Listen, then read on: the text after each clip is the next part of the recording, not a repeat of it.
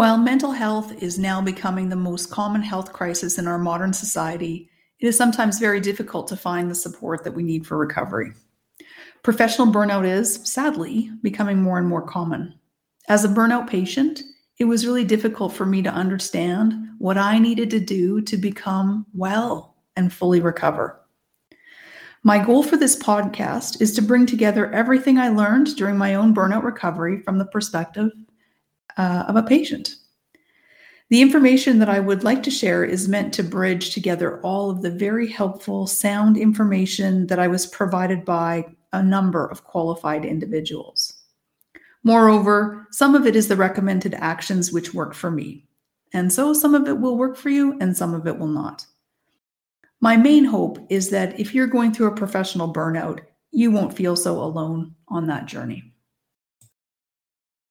If you or someone you love is experiencing a mental health challenge, please seek medical care from a qualified individual.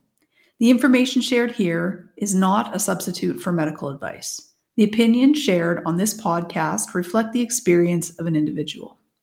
It is not meant to diagnose or treat anyone with a mental health challenge. I am not a qualified doctor, nor an expert in diagnosing or treating anyone with burnout.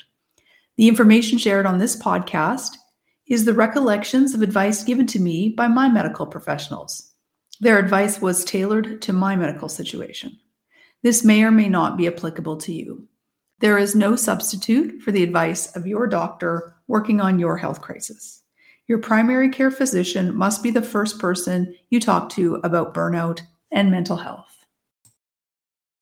Right now, you might be waiting for a miracle.